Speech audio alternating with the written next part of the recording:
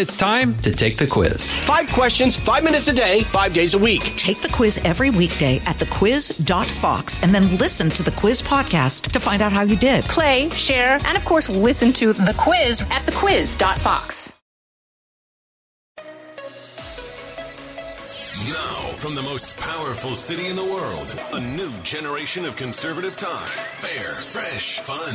It's the Guy Benson Show with Guy Benson.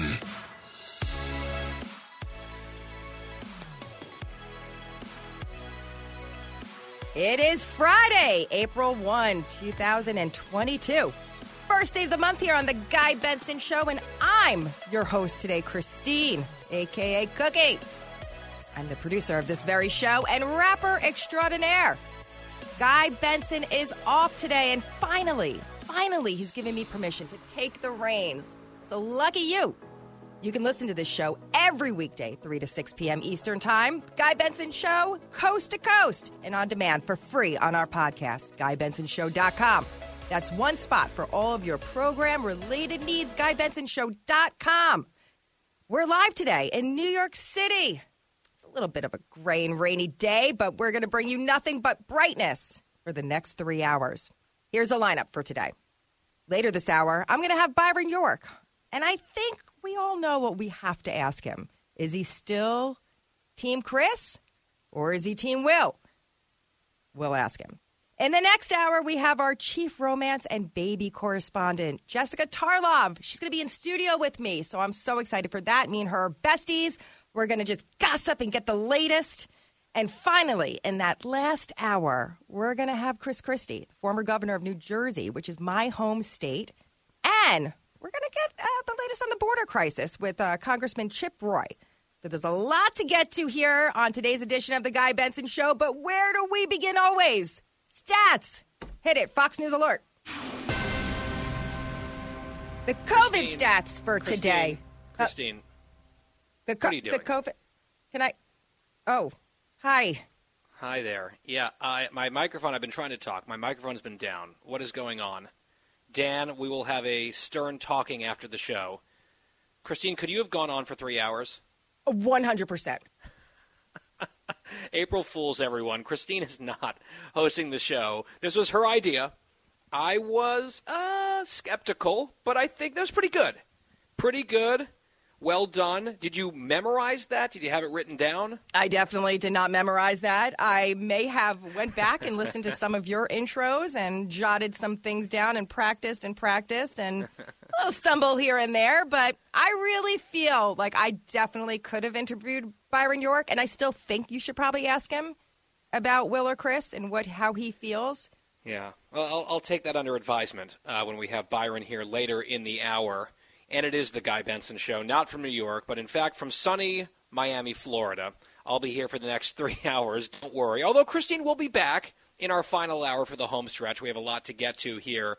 And I want to start actually for real, no longer an April Fool's joke, this story is absolutely real, with an update to something that we had talked about on this show a couple years ago, getting on 3 years ago.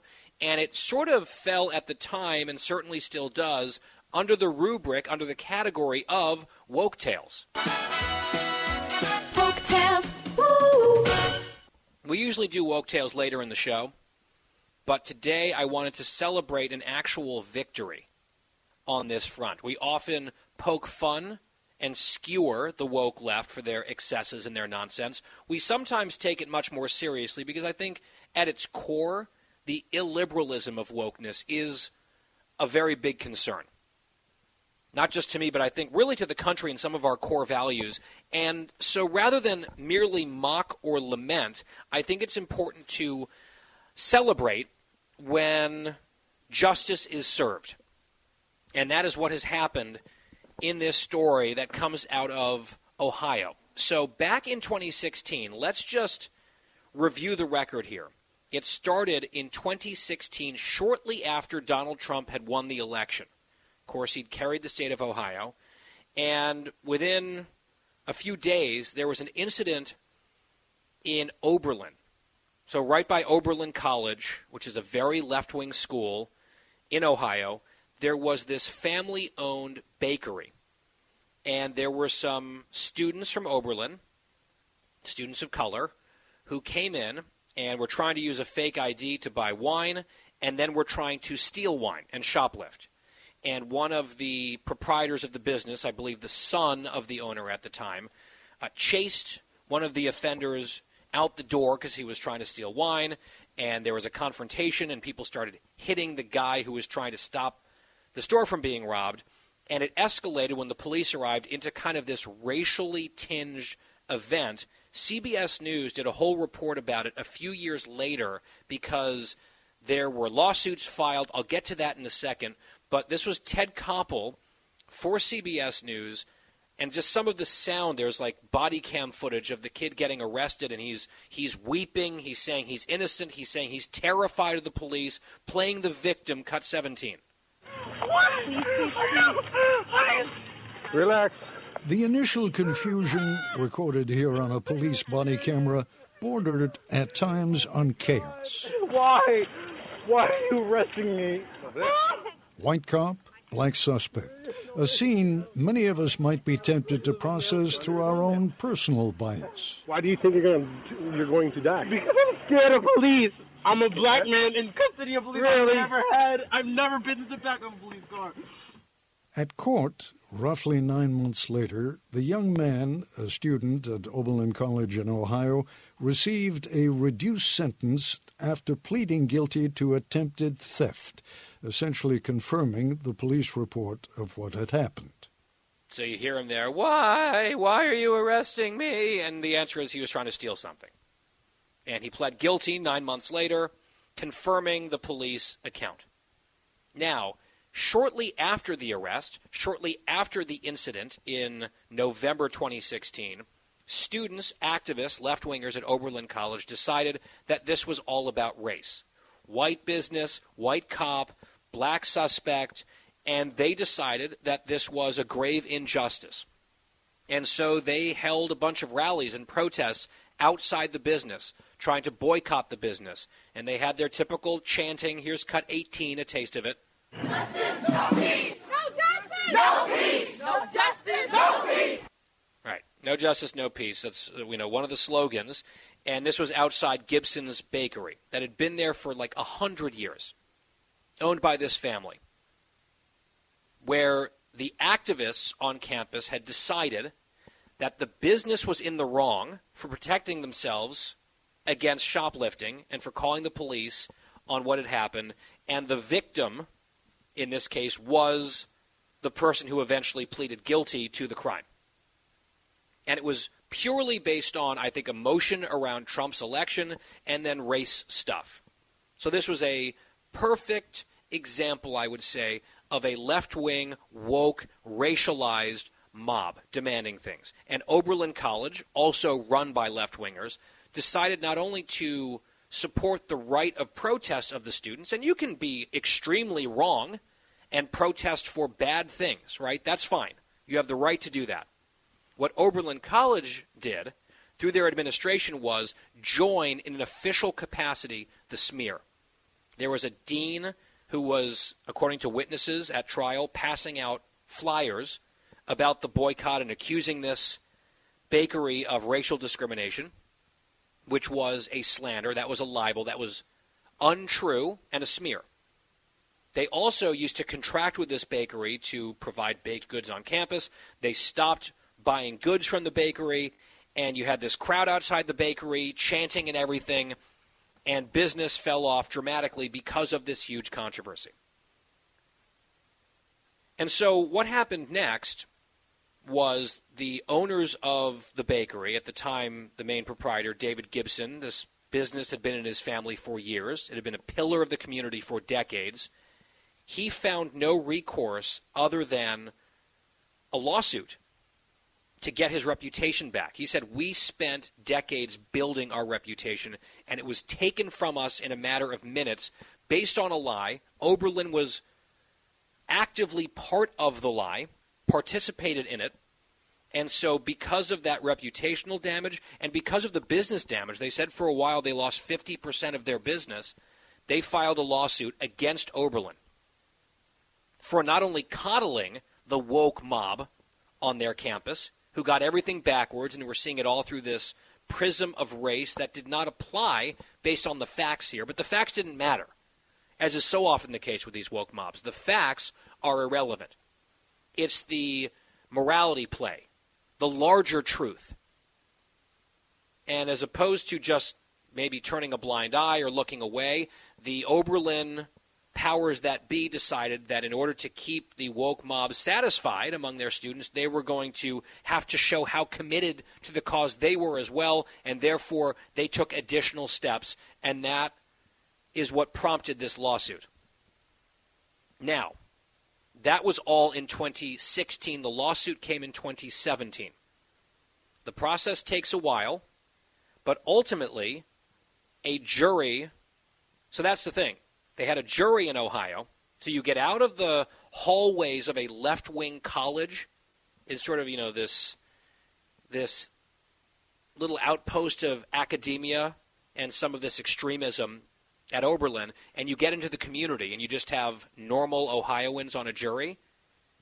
They heard the facts of the case. They deliberated, and they ultimately determined that they were going to award a massive settlement to the bakery against Oberlin. Oberlin was going to have to pay more than $40 million in damages. Now, it got a little bit reduced later on, but it was still all in between attorney's fees and damages. It was in the ballpark of $32 million that was awarded to this little business from this family that was innocent. They were just trying to run a business. There was someone trying to use a fake ID to buy wine, then trying to steal wine. They stopped the stealing from happening. They called the police, and this turned into a giant racial incident where they were demonized as discriminatory racists, with Oberlin College in some ways leading that charge based on nothing. So that is, in the eyes of many, textbook defamation. That is not allowed. And the jury agreed. $32 million later, David Gibson, back at the time, reacted to the verdict, and you can hear him get emotional and choked up in Cut 19. We weren't in the past, and we aren't now. And the jury has made that clear. I do appreciate that. And further, I appreciate from the jury the way they took care of this Goliath, that took a lot of guts on their part. They've made it so that we have a chance and an opportunity to keep the lights on. They've given us an opportunity to keep the lights on for another generation. Yeah, and that's where he starts to cry, because there have been generations of this business in his family, and because of this settlement, or because of this verdict, really, the damages, they're going to be able to keep the lights on and then some for quite some time for another generation. It's very personal. Very, very personal to him, and you can understand why. Now, sadly, Mr. Gibson has passed away in the intervening years. He had cancer. So he was not able to see this all the way through because Oberlin College appealed. And a lot of people said, well, look, this was a shock to the system, and the jury punished Oberlin, but the judges here in the appeals court are probably going to maybe not throw it out, we'll see, or significantly bring down the dollar amount of this punishment here. Well, that resolution came today, which is why we've opened with this story for you. I know it's sort of an unorthodox opening to the show, but because we talk about woke-related issues so often, I wanted to bring you this victory, this happy conclusion. National Review reporting earlier, an Ohio appeals court has upheld ruling that awarded more than $30 million to a bakery that accused Oberlin College of damaging its business and libeling them with a false accusation of racism. And so this was a unanimous decision by a 3-judge panel. So the appeal has failed. The jury's decision has been unanimously upheld. And we'll see what's next for Oberlin, but they might have to fork over tens of millions of dollars to this little business that they smeared. Now, I'm a strong proponent of free speech on this show. I wrote a book with Mary Catherine Ham, End of Discussion, against outrage mobs. This was an example of an outrage mob run amok in an unfair way. You can protest. Again, you can be totally wrong in your protests. Defamation is a separate question.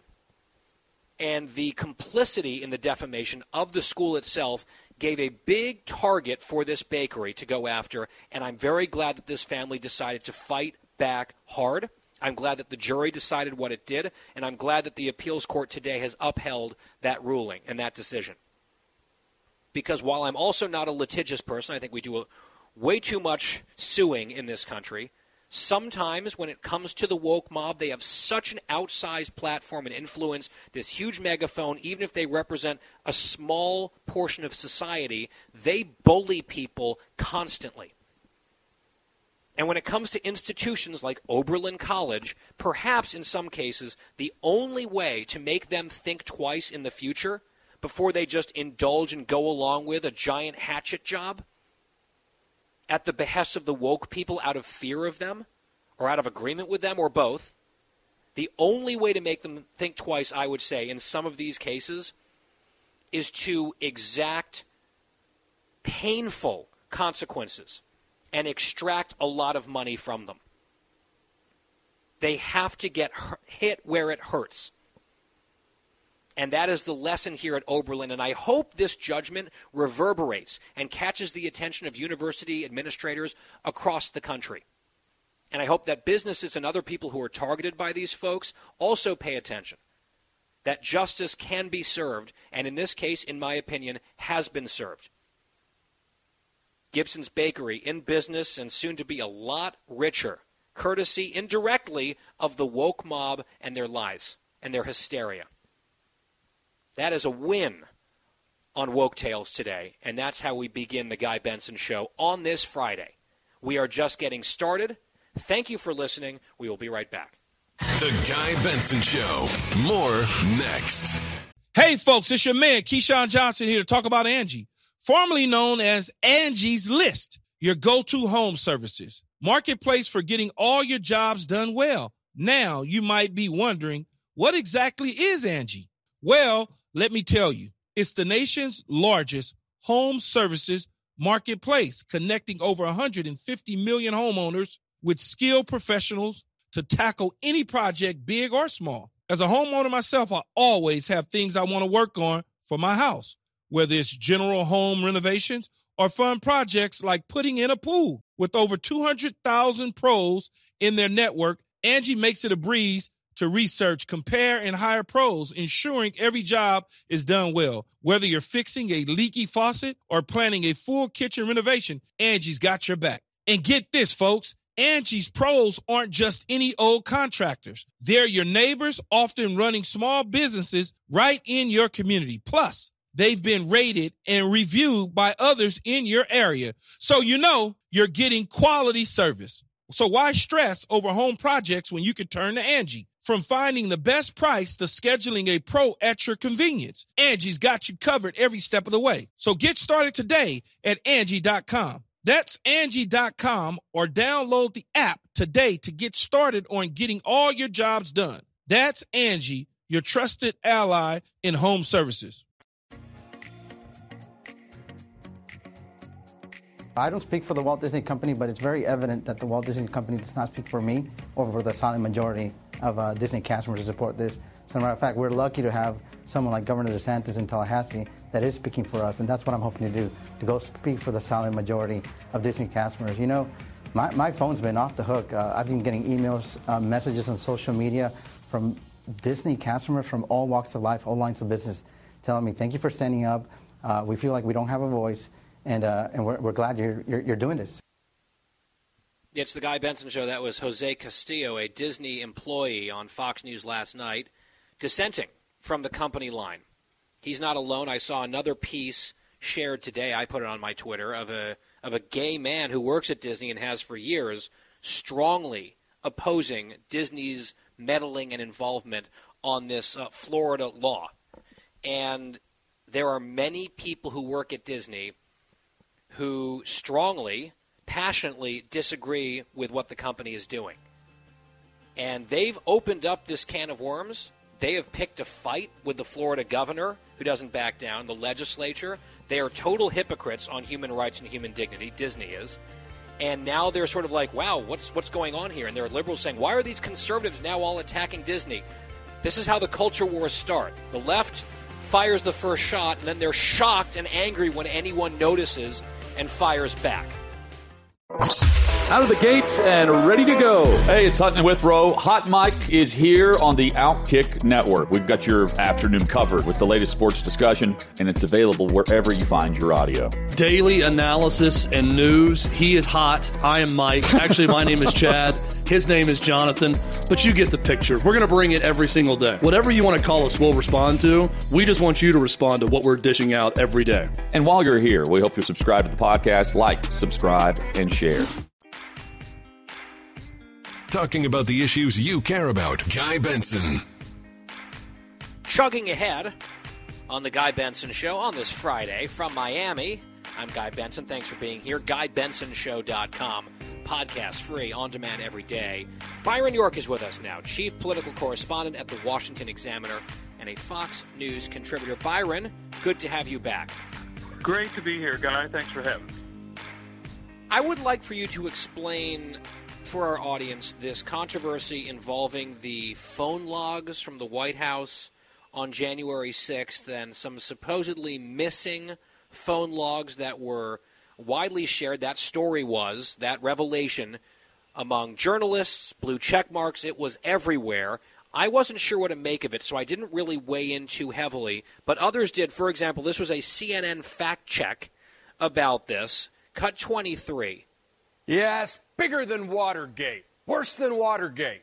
That was a regular refrain from ex-President Trump when he tried to hype up supposed Democratic scandals as part of his deflect and project playbook. But it's coming back to bite him, as we find out there are more than 7 hours of missing phone records and a basically blank presidential schedule during the hours around January 6th and the attack on the Capitol. I mean, 7 hours makes the 18 minutes of erased Oval Office tapes around Watergate look like a game of patty cake. Now, we don't yet know what was excluded from the full record or why. But it's a bit of historic irony that one of the bylines on the story that broke the news belongs to none other than Bob Woodward, of course, one of the legendary reporters around Watergate. And for what it's worth, the other half of that team, Carl Bernstein, has been outspoken in saying that Trump's attempted coup is, in fact, worse than Watergate.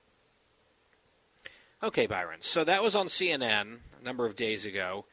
And look, let me just preface this by saying I am about as critical as anyone of former President Trump and his actions on January 6th and his rhetoric leading up to it and afterwards and the lies that he told about the election. I'm on the record. I don't have to go back and belabor the point because I've said it more than enough. That being said, it is important when we're talking about an event and we're covering as the media events as serious as January 6th that we get things right. And in this case, it looks like yet again the media got things wrong. They couldn't be bothered to deal with the Hunter Biden story. They said that was fake news, disinformation, Russia, so they ignored that for a very long time. And then they finally came around to actual journalism on that subject in the last week or so. But on this one, they all rushed out to say, look at this story, look at this bombshell, the 7 missing hours and all of it. And then what's the coda to this, Byron? What did we discover yesterday or this morning? Well, the coda is that there's a lot less here than meets the eye, perhaps nothing, as a matter of fact. It did have, the story had the imprimatur of Bob Woodward, Watergate legend, et cetera, that you just played. And then what we found out is in 2 different stories. The first one from Jonathan Swan at Axios, and then the second one from Jamie Gangel at CNN, explaining the lack of phone records for this period of time. And I think we ought to start by saying the whole story is being driven by the January 6th committee. This is it is a partisan inquiry, and it is looking far beyond just the rioters who ran through and sacked the Capitol on January 6th. And one of the things they're trying to do is they want to build some case against Donald Trump that they can use to use against Republicans in the midterms, they're very clear about their hoping their findings will be useful in the midterms, and then, of course, useful if Trump were to run for president again. So they're the ones who were pushing this. And what we found out is that, first of all, it's not going to be a surprise to anybody that the Trump White House was a pretty chaotic place at times. They had kind of slipshod record keeping a lot of the time. That's not a defense of slipshod record keeping, but it does explain that maybe it's an indictment of the overall atmosphere in the administration. Right. But I understand your point within this context. Go on. So Axios reported that a woman named Molly Michael, insiders would know who she is. She was President Trump's executive assistant. You went through Molly Michael to get to President Trump. She was actually out that day on January 6th. And so a lot of the records that she would have kept, nobody else actually kept. And also, we know some of the president's phone calls during that day because we know from the other end, whoever he talked to. We also know that the president was a big cell phone user, and not all of those calls were logged at the White House. And finally, I don't think there's any indication that there's some big new dark secret of what Trump did as the riot went on January 6th. We know he was watching it on television. We know he initially thought it was a good thing, and he was kind of cheering his own supporters on. We know that there were people begging him, his staff and others begging him to come out and condemn the rioting and order the rioters or urge them to go home. We know all that, and I don't think that anybody has suggested that anything in this will change. But it's a big hit. It was a big hit for 48 hours or so for the January 6th committee, which wants to use this politically in the midterms and beyond. And you mentioned the reporting from Jamie Gangel from CNN. We played a soundbite from another CNN colleague. She tweeted this. This is breaking news yesterday.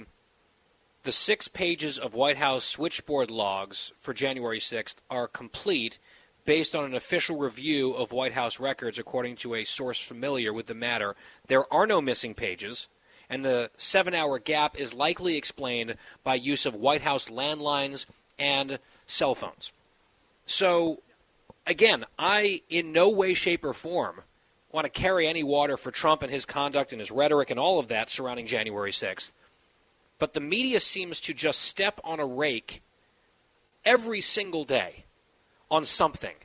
And this was one that a lot of people wanted to stampede over and believe because it was bad look for Trump, and they're covering all this stuff up. And then it's like, well, actually, maybe that big, mysterious gap isn't so mysterious after all. And people just kind of just sheepishly, Byron, slink away, and it's on to the next thing. And I just wonder if they understand how much intense, long-lasting damage they are continuing to do to the reputation of an entire industry in terms of undermining public trust. Because you would think there have been many opportunities for self-reflection and course correction, and there, in many cases, seem to just be actively choosing, almost enthusiastically choosing the opposite direction, the opposite course of action. Yeah, for example, one of those prime opportunities would have been surrounding the Steele dossier. And for most members of the press, that has been emphatically refuted. And most of the people who've made a big deal of that are either still true believers or they're just being really quiet about it. Another thing is now we've just seen this kind of amazing reporting from the New York Times and the Washington Post about the Hunter Biden laptop, in which they basically vouch for the authenticity of some large number of the emails on the laptop. Well, and just in the nick of time, Byron. We know that this is apparently coming toward an indictment or not indictment decision on Hunter Biden in the Justice Department, and we know that prosecutors are using these emails from the laptop as part of their investigation.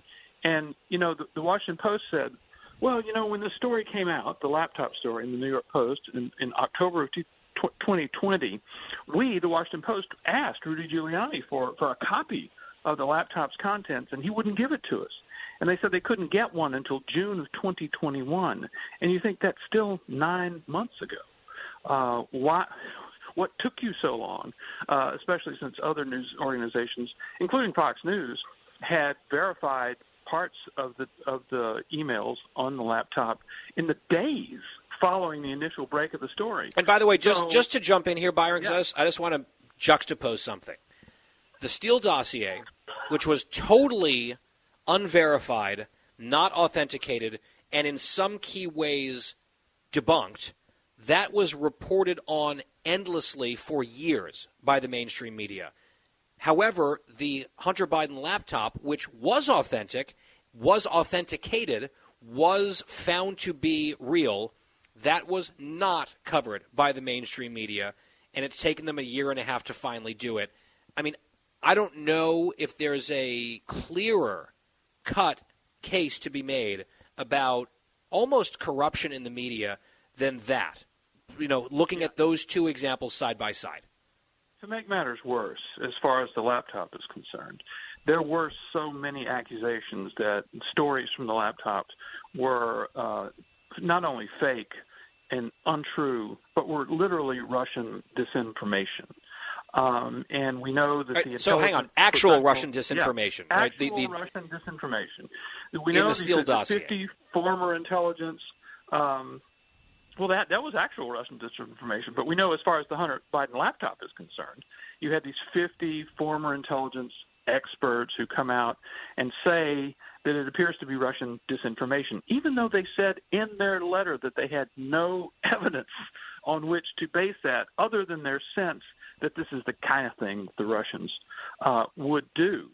So I was watching, Senator Grassley and Senator Johnson, two Republicans who have been pursuing the Hunter Biden matter, have been making presentations on the Senate floor about some of the information they've gotten that corroborates what is on the laptop. And every time they present some information, they say and look to their Democratic colleagues who said at the time that it was Russian disinformation. They're looking at them and they're saying, well, do you still believe it's Russian disinformation? So this fight is still going on, and they're still getting more evidence, and Johnson and Grassley are certainly continuing to investigate. Do you think, Byron, and this is sort of the working theory, that the reason, and I sort of likened it to back in October 2020, you had the media and big tech and that whole cabal, the intelligence people that you mentioned, and, of course, the Democrats and the Biden campaign leading the charge, sort of setting the rules and the marching orders. We are going to bury this. This is not real. This is Russian disinformation. Empty coffin. Let's put that empty coffin in the ground and bury it, and we'll never speak of it again. And then, weirdly, in the last few weeks, you've got the Post and the Times exhuming this coffin and being shocked that there's a bunch of bones in it, actually. And they're like, well, look at all this journalism we're now doing about this. And the question is then obvious or glaring, why? They would be very happy for this to remain buried because they were all part of the burying process. They were all in on it. It's hugely embarrassing and crushing to their credibility again to have to come back to this issue. Why on earth are they doing it at all? And the working theory, I guess, Byron, is their sources are telling them at the DOJ, whatever's happening, whatever's cooking in that Hunter Biden investigation is going to be bad enough that if they don't get out in front of it in some way journalistically, it would look even worse and detonate as an even more destructive bomb. Right. Does that sound right to you?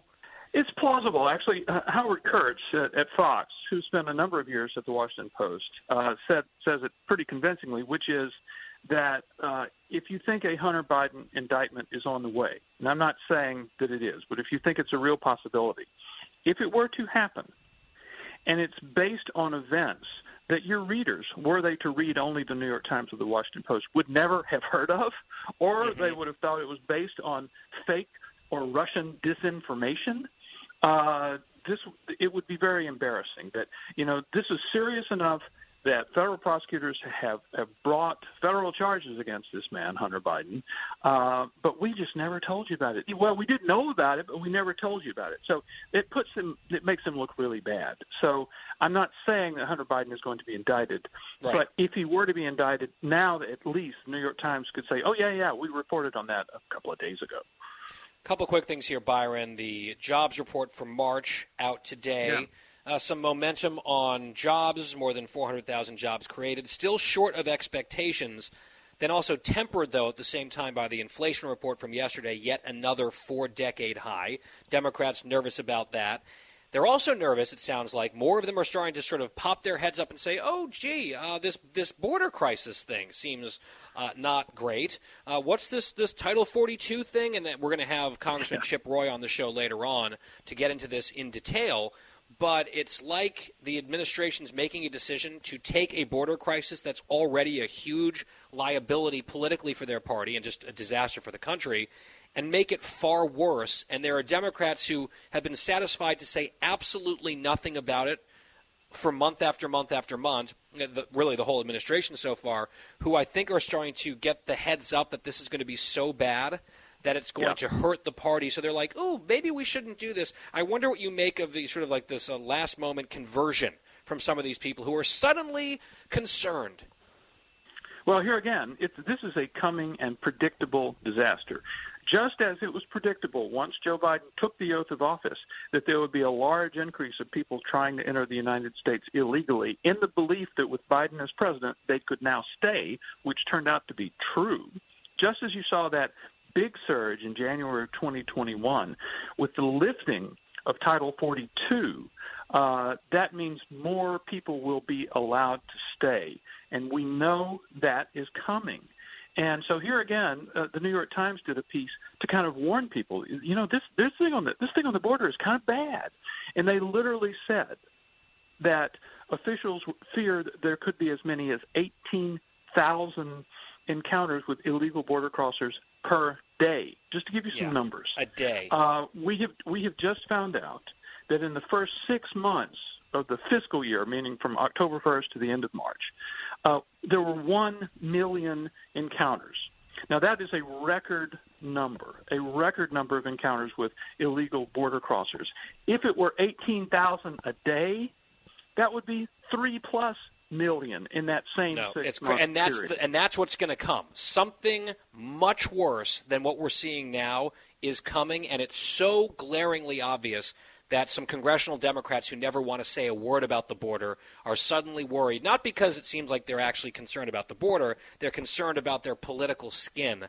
And this could be a very, very bad thing for the party. Even some people who are, rooting for the Democrats to win are saying, this is insane. This could turn a wave year into an obliteration. We'll see. Following all of this is Byron York every day at the Washington Examiner. He's a Fox News contributor. Byron, appreciate it. Have a good weekend. Thank you, Guy. The Guy Benson Show is back after this. The Guy Benson Show. More next. We are back here on The Guy Benson Show. A judge invalidated New York City's ongoing mask policies earlier today, and the city of New York is going to appeal. And listen to this.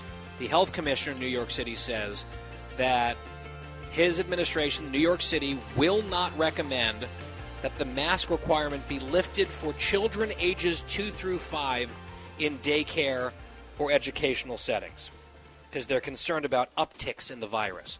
2 through 5 toddlers are being forced to continue masking when no one else is in New York. I can only describe this with 4 words. Totally psychotic child abuse. It has nothing to do with science. That's what's happening in New York City at this hour. It's The Guy Benson Show. More next. Live from the most powerful city in the world, unconventional talk from a fresh, unconventional conservative. Guy Benson Show.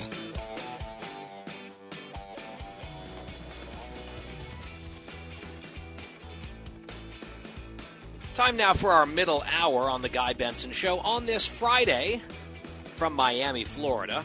I am Guy Benson. Thank you so much for tuning in every weekday, 3 to 6 Eastern, and around the clock on demand for free every day at GuyBensonShow.com. You can listen many ways as the show airs, including through our partners at Odyssey.com, AUDACY.com, or on our many affiliates across the country. If you can't listen live on the app, on the live stream, Fox Nation, we have the podcast, and that is totally free. GuyBensonShow.com.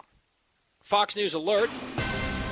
The Dow ends the day and the week in the green, up 139 today, closing at 34,818. Well, joining us from New York in our studio is Jessica Tarloff, Fox News contributor, head of research at Bustle, chief romance and baby correspondent here at The Guy Benson Show, and also co-host of The Five, which is a new addition to her title as of the last few weeks, few months. Jessie, welcome back. Thank you so much. It is April Fool's Day, and we opened the show today with producer Christine, who apparently was so busy rehearsing for this role that she forgot to include your new title on the rundown. That's okay. I remembered it. I caught it. But Christine was preoccupied today because she opened the show as if she was going to host.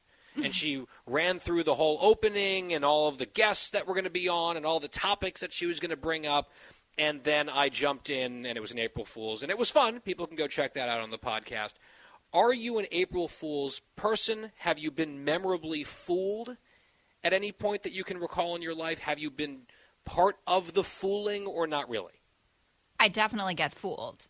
You could fool me on any given day, and so on a day when people are really trying, it's going to happen. I actually responded to your tweet about this, that the LeBron James retirement got me.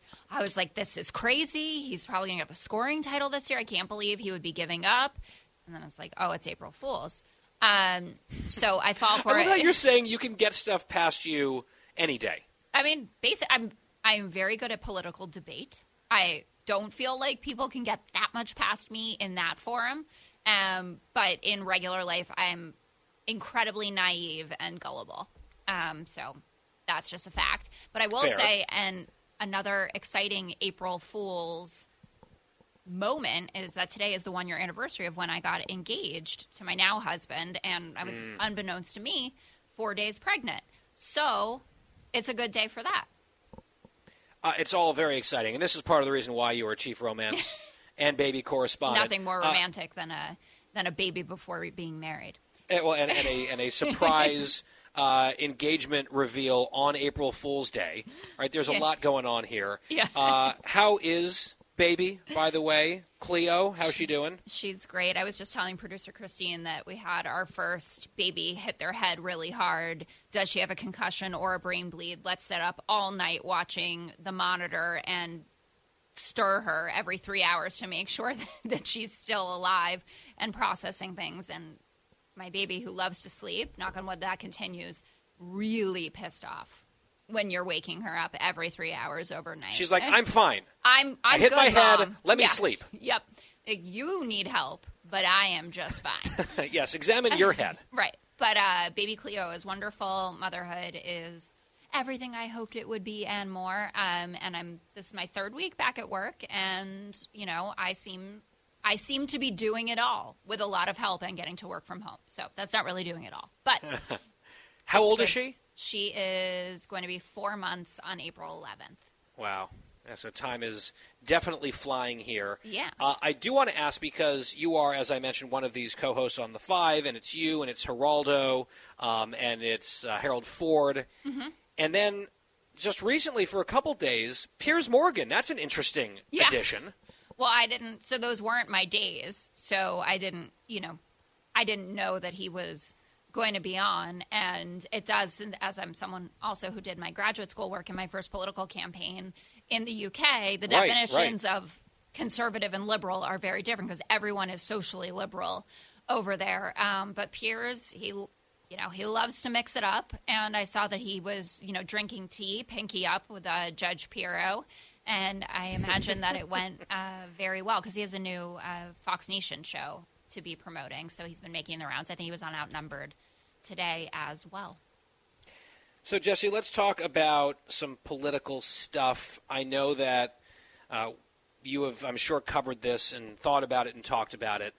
And let's discuss the walkbacks, because there have been quite a few of them where Biden will go out and say something, and then the president's team will say, well, that's not really what he meant. And sometimes it's immediate, and sometimes there's a walkback, then an unwalk back, and then a rewalk back.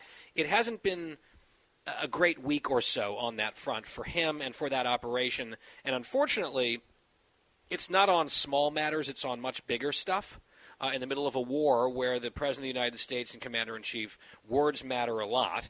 And I just wonder what your view is of sort of the communication strategy of the White House right now, and if this kind of thing can be avoided, because even as someone who doesn't support the president, didn't vote for him, there have been times where I was just wincing. Like, I wish that had not just happened. But it did happen on a number of occasions. I come at this from one perspective. You're a Democrat, a Biden supporter, a Biden voter. I wonder how you feel about it. Well, I'm also a Biden voter that works at Fox News and has to talk about this stuff. So that does put me in a little bit of a different category to other Biden supporters. Obviously, it would be great if it could just be completely seamless and everyone was on the same page all the time. That doesn't happen in any administration. I know that that God, this man can't stay in power comment, which Biden, his team walked back, but he refused to walk back personally and said it was about moral indignation. I think we all do sit there and just say, oh, this guy cannot stay in power about Putin. But that's obviously something that you don't even want to be sending up flares that we're looking for regime change. The one that I found the most interesting or difficult, I guess, is the one about whether sanctions are supposed to deter or not. Because I've always thought, and I studied political science and I did a PhD in political science, I thought that they were supposed to deter, at least at some level, even if it's not going to change the truth. Well, that's what they said. That's what they said like 1,000 times until he said the opposite. Right, but it's not even about what they said versus what he said. It's just inherently, when you think about what a sanction is, it is supposed to change a behavior, right? And if the behavior that you're trying to change is having a war with a sovereign nation, then that is what we're focused on, and that would be deterrence. And I had read it that Putin is going to do what Putin wants to do, more or less, but the people who we were trying to deter actually were his support system. All these oligarchs that we're sanctioning who have been hit really hard, upper echelons of society, getting through to some of the generals. There have been reports that there have been Russian generals who have, turned their backs on Russia in this way. There was even... Well, I mean, 7 of them have been killed, right? So yeah, they're probably a little anxious about things at the moment. 100%. But that was one where I had the most trouble kind of unpacking whether the walkback was needed, because I think they should have stuck with the original story, quite frankly, because a lot of people would then say, well, what was the point of all of this if it wasn't to be a deterrent to whoever the sanctions were placed on? Obviously a fair question, I think. Yeah. It's one that we've been asking here. Meanwhile, there is this story in The Hill, and I wrote about this today at townhall.com. Some prominent progressives running for various offices around the country have rather abruptly decided that they do not want to be called progressives anymore. So you kind of suddenly have a bunch of people who have very much been in that camp choosing to eschew the term progressive at this point. And I know some conservatives, myself included, have been kind of making fun of this because, the word liberal and self-described liberals after a while decided, well, that was too politically toxic. Let's stop calling ourselves liberals. Let's move on to something else. So then it was progressives, and now that doesn't seem to be working out very well, and there's been kind of some fun on conservative Twitter. What's the next word they're going to use? What's the new term to describe this thing that many Americans want no part of? And you are, I'd say, a little bit more on the conventional or establishment end of the Democratic spectrum compared to the progressive left. And I just wonder what your thoughts are and sort of your impressions of, like the squad people and people who are in very safe districts and very blue areas, they're perfectly, call us whatever you want. We're proud progressives, defund the police, all of it. Green New Deal, right. They are going to stick to that, even to the detriment of the wider party. But there's other folks who are running, statewide in Wisconsin is an example, statewide in Pennsylvania is another example, where they're very much on the progressive end of things, but that word they're not terribly excited about. What do you make of that? Well, I think that they just started paying attention, or they finally got some decent consultants that are telling them that this branding is not good for business and that you're going to have a lot of trouble, especially running a statewide election, if you continue to use it. Now, I remember Hillary Clinton harnessed the word progressive to be about the root of the word, which is progress. And she said, sure, call me a progressive if you want. I've always been focused on progress.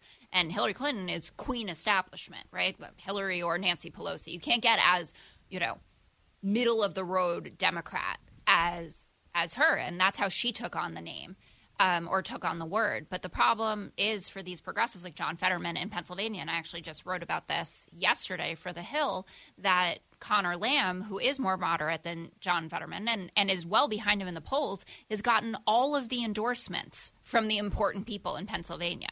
He has the entire Philadelphia Democratic machine behind him. He has the Black church behind him. He's been endorsed by all the major Latino groups.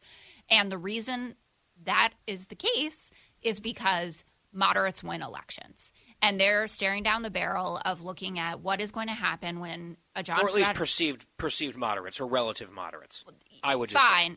Yes, you would say that, and it is your show, and so I want you to say whatever you want. But to my mind, obviously, Connor Lamb, who put together a coalition of Republicans, Democrats, and independents when running for Congress, is somebody that they feel like they can run on a statewide ticket with and do decently well, especially in a climate that's tilting towards Republicans. We've all seen the polls about what the congressional ballot looks like, the generic ballot, that the Senate could go back. I mean, Democrats are in a rush to get things done before November in case we don't have control anymore. And that's why these progressives, or I think they're calling themselves people populists or people movement focused, and whatever it is, are screaming that they want Joe Biden to sign a slew of executive orders to get these progressive goals accomplished as quickly as possible.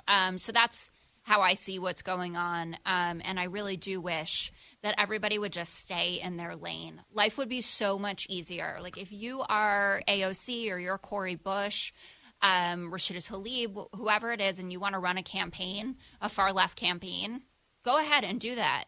Just why are you picking on people who have to run more moderate campaigns? And why are you calling them turncoats? And why are you spending all of your time ragging on Joe Manchin, for instance, who, by the way, we wouldn't have, hopefully soon, Judge Jackson without Joe Manchin. And now we have Susan Collins, who helped out too, or says that she will. But these are the types of things that just make you kind of face palm. Is that how the phrase I'm putting my head in? Yeah, face palm. That's face right. palm, where you're like, just shut up and just do what you want to do, and don't bother the guy or the gal who needs to run a different kind of race, because all politics is local, even if local means a state. I kind of want to just tweet and tag you both, Jessica Tarloff to AOC, quote, just shut up, and just see what happens. I mean, we're friends, so I'm going to ask you not to do that. You and I are friends, you mean? Yes, AOC. I've said similar things about her before. You haven't gotten any cocktails? You weren't her guest at the Met Gala or anything like that? No, I was not, though I do enjoy the Met Gala, which might be just liberal elitist of me anyway. But no, I've never been. But, yeah, people just need to respect. I mean, it's the same thing on the Republican side.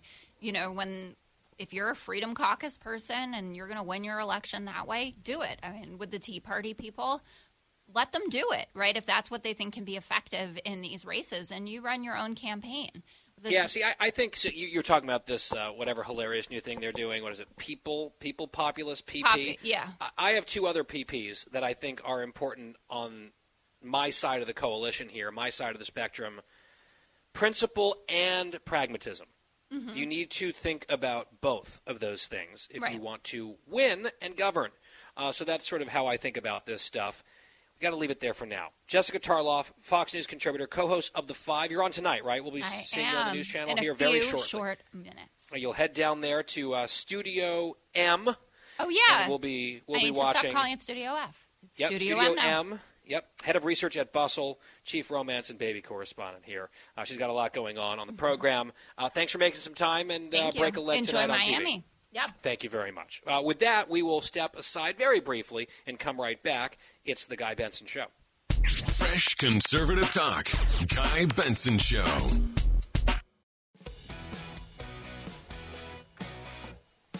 I'm Guy Benson. I just saw this come across. Apparently, Amy Schumer, who is one of the hosts or hostesses of the Oscars this year, a comedian, famously left-wing, she has announced that she is going to take a break from, I guess, being in public or her career because she is traumatized by the Will Smith, Chris Rock incident at the Academy Awards. She was traumatized by it, so she needs to take an extended break.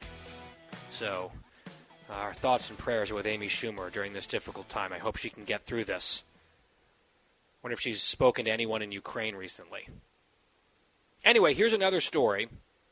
We talked about how New York City has announced, and the public health officials there saying they are not going to lift the mask mandate for 2 to 5-year-olds, even though everyone else has it lifted in schools, not the littlest kids at the lowest risk of COVID. Because, of course, I feel like we're just committed to being as stupid as possible in parts of this country.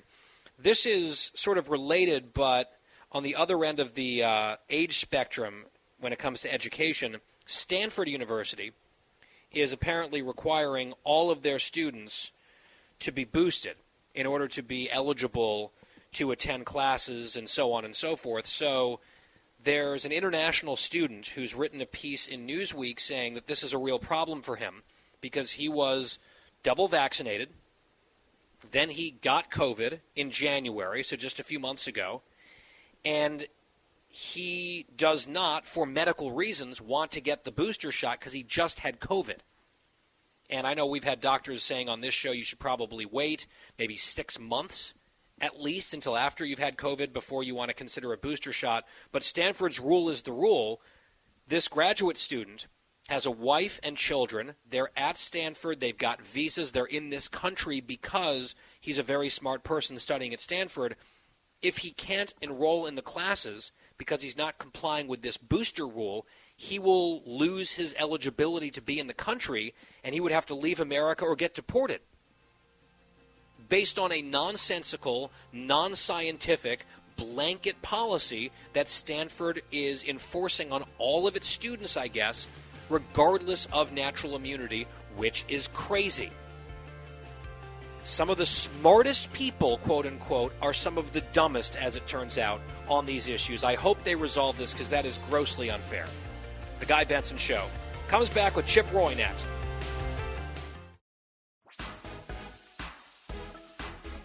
You're listening to a new generation of talk. Guy Benson. Midway point of the show today. Happy Friday from sunny Miami, Florida. I'm Guy Benson. This is the Guy Benson Show. If you can't listen to the entire broadcast, 3 to 6 Eastern live, there's a podcast for that. GuyBensonShow.com. Always free, always on demand. With us now is Congressman Chip Roy, Republican of Texas from Texas 21. And Congressman, it's good to have you back here on the program. Hey, Guy, yeah, it's been a little too long. I don't know what you're doing down in Miami, but the storm's let up in D.C. I'm trying to get down there for a speech tomorrow, so I don't know, maybe I'll run across you. It's entirely possible, as a matter of fact. I should check the agenda where I'm at. We can talk offline. Let's talk about your state and the southern border in particular. This was breaking news earlier from our Fox News colleague Adam Shaw, who reported the following. The Biden administration has now officially confirmed that it will end Title 42 on May the 23rd, a move, Shaw writes, that is widely expected to lead to even bigger migrant numbers at the border. I want to get your reaction to the policy change itself and then also the timing of it, May, which is generally considered to be perhaps like peak season already for illegal immigration at the southern border. They're going to make this change right in the middle of an already exploding peak season. Yeah, well, I think it's important for your listeners to understand what we're talking about, and you have very educated listeners, and you've talked about this before. But just to be clear, Title 42, which is a health code is something the Trump administration started in the last year of the Trump administration during the pandemic to provide another tool to stop the flow coming across the border. It allows Border Patrol to literally turn people around under Title 42. The Biden administration continued partial use of Title 42 because they're not using most of the other tools at their disposal, right? They're allowing asylum laws to be abused. They're not really using migrant protection protocols. They're not doing anything seriously to try to stop the flow. But Title 42 was the one thing. So to give you an example, last year, about 2 million people were apprehended. It depends on which part of the year you look at, but roughly 2 million.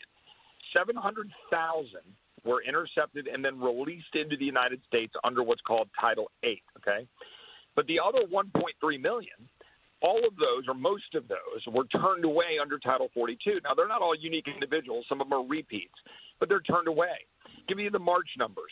Roughly 200,000. We're getting the final numbers. I think it's like 215,000.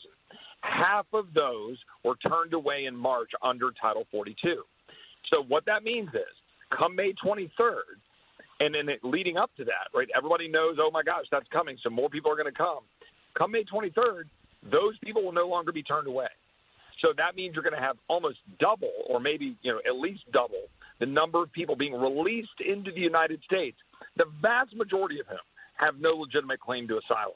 That's what the consequence of this policy change is, and they want to hide behind it being a health issue, right? So the DHS secretary and Biden want to say, oh, this is Walensky and CDC. No.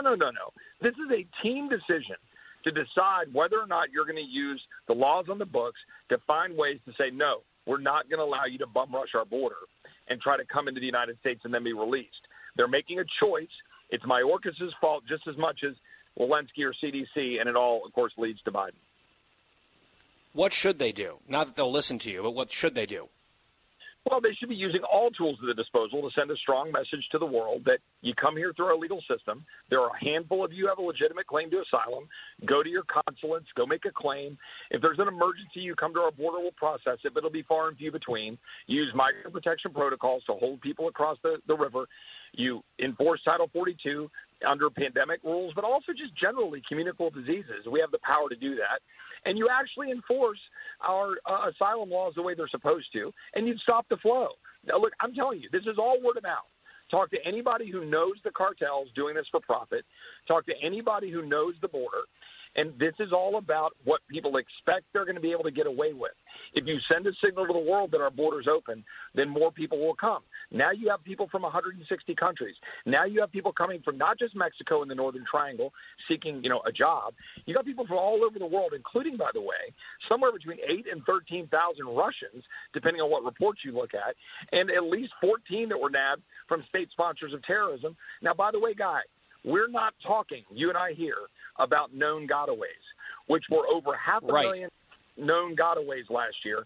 And they think now already, I just saw a report today, over 300,000 known gotaways in this fiscal year. That is the last 5 months under the Biden administration. So let me just jump in here, Congressman, because I want to give specificity to what you're talking about. We had Bill Malugin, our colleague, on this program just yesterday. We always talk about the known gotaway component of the stats with him.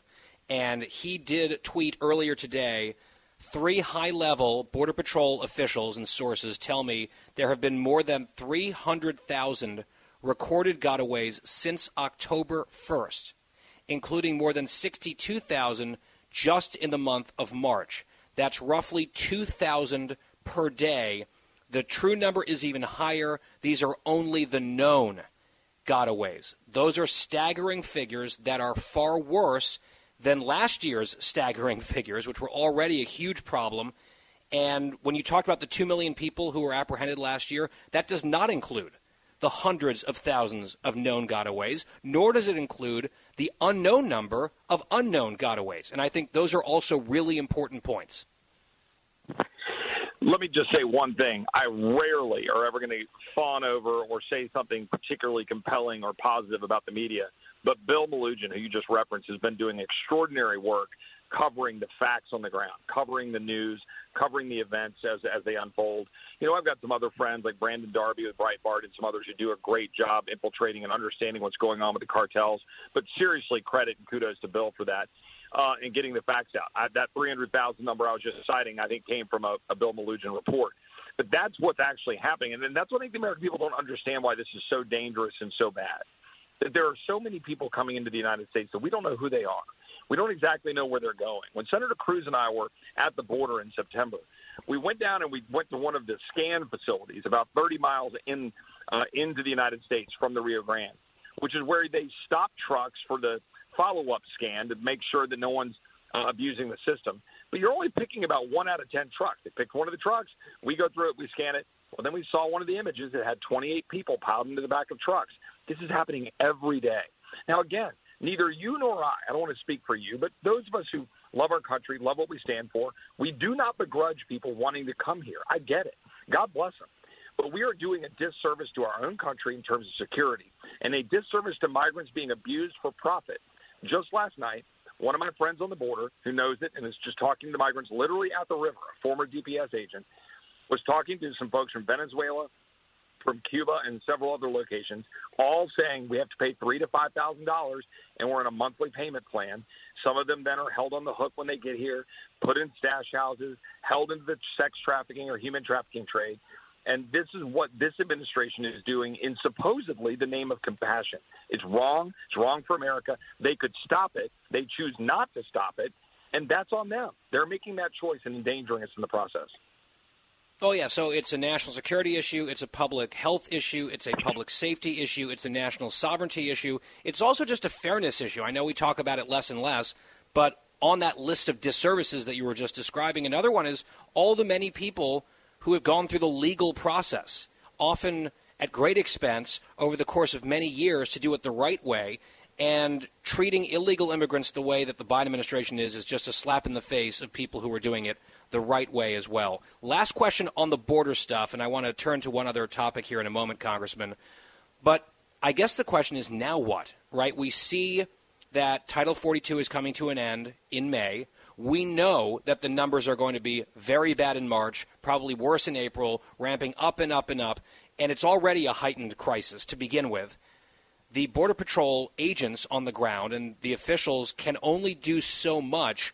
What are they telling you that they're planning to do to try to prepare for this crush that is coming? So, interestingly, my staffer on this, my legislative director who does my immigration and border security work, was literally just on the phone about 30 minutes ago with one of the top, legislative, folks at the Department of Homeland Security, pressing them on this, saying, look, you guys keep talking about how you, quote, have plans. Their plans seem to be to try to prop up FEMA and try to prop up more processing, right? They want to stick in and give more power to asylum officers to adjudicate claims, which basically means they're going to process more people. At the end of the day, that's their plan. Process more individuals, release more individuals under Title VIII, under the theory that they're supposed to come back to adjudicate their asylum claims, and just keep pumping more people to the United States. The problem with that, besides the fact that it's a magnet for people getting abused by the cartels, is that it then distracts Border Patrol to become essentially processing entities and leaves our border wide open between the ports of entry. Because these people just come seek Border Patrol. Border Patrol sits there and processes them. Then the known gotaways you just talked about in Bill's report, 300,000 over the last 5-6 months, those increase. Those are all many of whom are bad actors. So that's where we stand, and I think where we ought to go going forward. Republicans need to light up the Democratic administration and our colleagues on our Title 42 discharge petition, requiring Title 42 to continue to be used. Almost every Republican, I think except for maybe Kinzinger, has signed this discharge petition.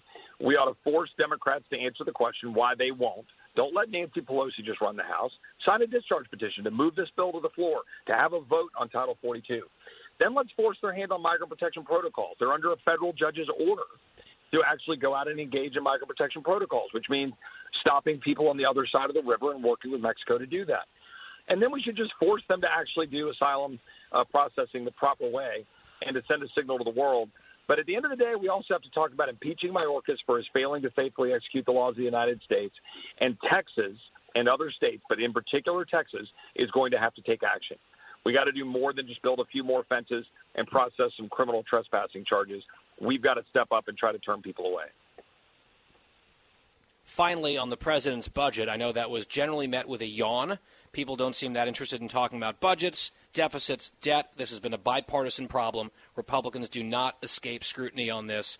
They are less insane than the Democrats, but still, in many cases, unserious. I know it's an issue that you actually do care about. The president put forward this $5.8 trillion budget, which is more than $1 trillion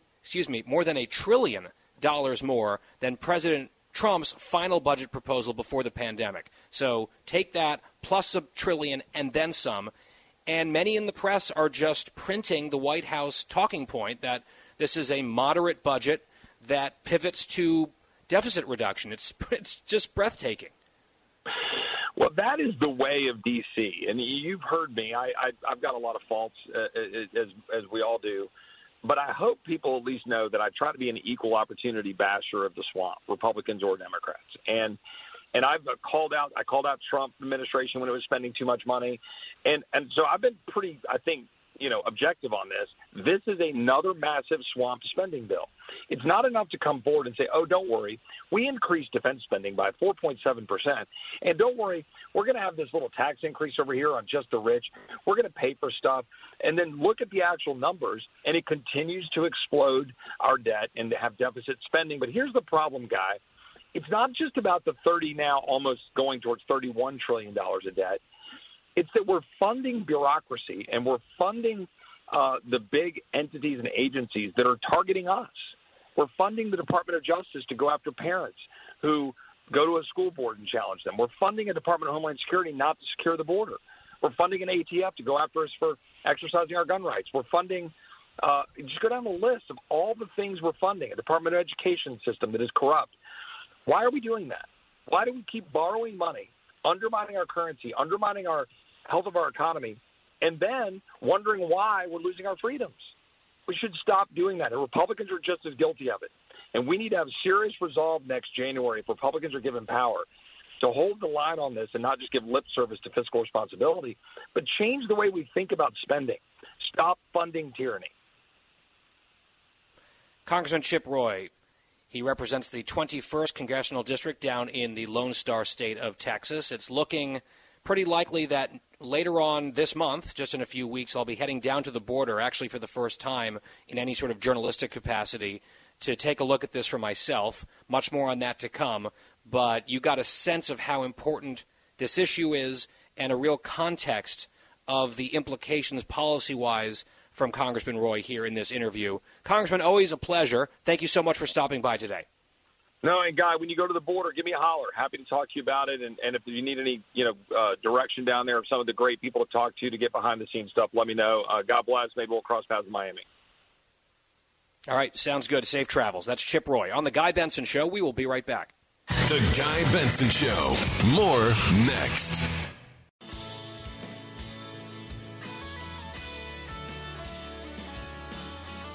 Back here on The Guy Benson Show. So this is interesting. Jen Psaki is reportedly not long for the White House. She is in talks with NBC to get an MSNBC gig. She would be a contributor on their airwaves and then also would get her own show, apparently, on Peacock, which is the streaming service over at NBC. And I do think it's kind of interesting that she is known to be in active negotiations, apparently, with a news organization while she remains the press secretary at the White House, speaking on behalf of the president to news organizations, including the one that she is apparently going to be joining soon.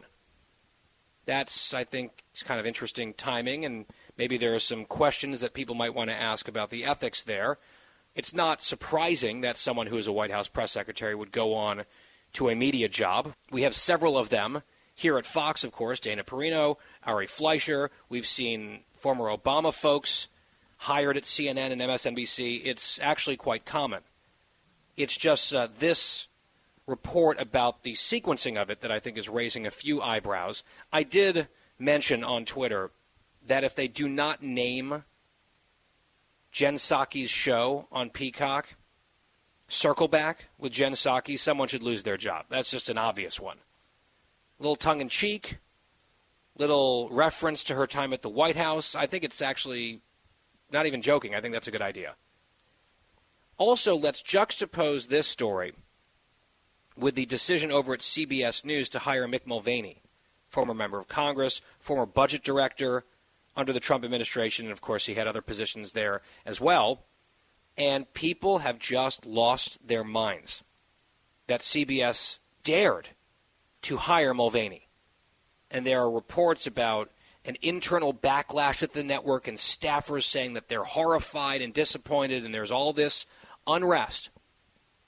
And, of course, the argument is, well, Trump is uniquely terrible, and therefore anyone around him is uniquely terrible, and therefore we can't disgrace ourselves by having anyone who worked for him or supports him on the payroll because we are journalists and blah, blah, blah. And look, roughly half the country voted for Donald Trump twice. Tens upon tens of millions of Americans voted for him. He had to staff an administration. He did so. And having some of those voices and faces represented in our conversations about politics seems like fairness and representation 101. But no. You have these holier-than-thou media types up on their high horse screaming about this while whistling past the graveyard on their own credibility on one issue after another. It's quite a microcosm. Both of these stories, the Psaki thing and the Mulvaney flip-out at CBS, of the current media moment. Final hour of the Guy Benson Show is coming up.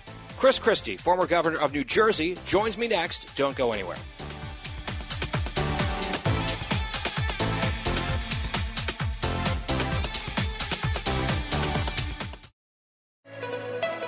It's 5 o'clock in the most powerful city in the world, Washington, D.C. It's time for the Guy Benson Show Happy Hour, sponsored by the Finnish Long Drink. Finland's most popular alcoholic beverage has come to America. Visit thelongdrink.com. And now, here's your host, Guy Benson.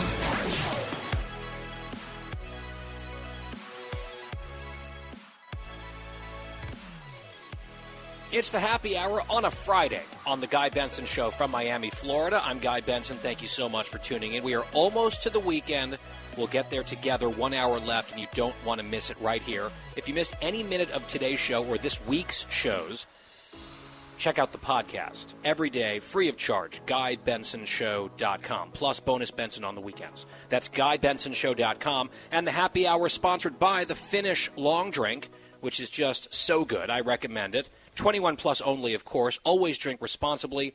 TheLongDrink.com to find out where it's sold near you. It's expanded into 8 new states just in the last month or so. You can find out where it's sold in your area. You can order online, TheLongDrink.com. With me now is Chris Christie, the 55th governor of the great state of New Jersey, author of the book Republican Rescue, and he's back here at GovChristie on Twitter. Governor, great to have you on this Friday. Happy Friday to you. Thank you. Same to you, Guy. You're in a warmer place than I am right now. Yes, sir. I can't complain, and probably a freer place as well down here in Florida. I'm also pretty happy about that. I want to ask you about this before we get into politics. It is April Fool's Day.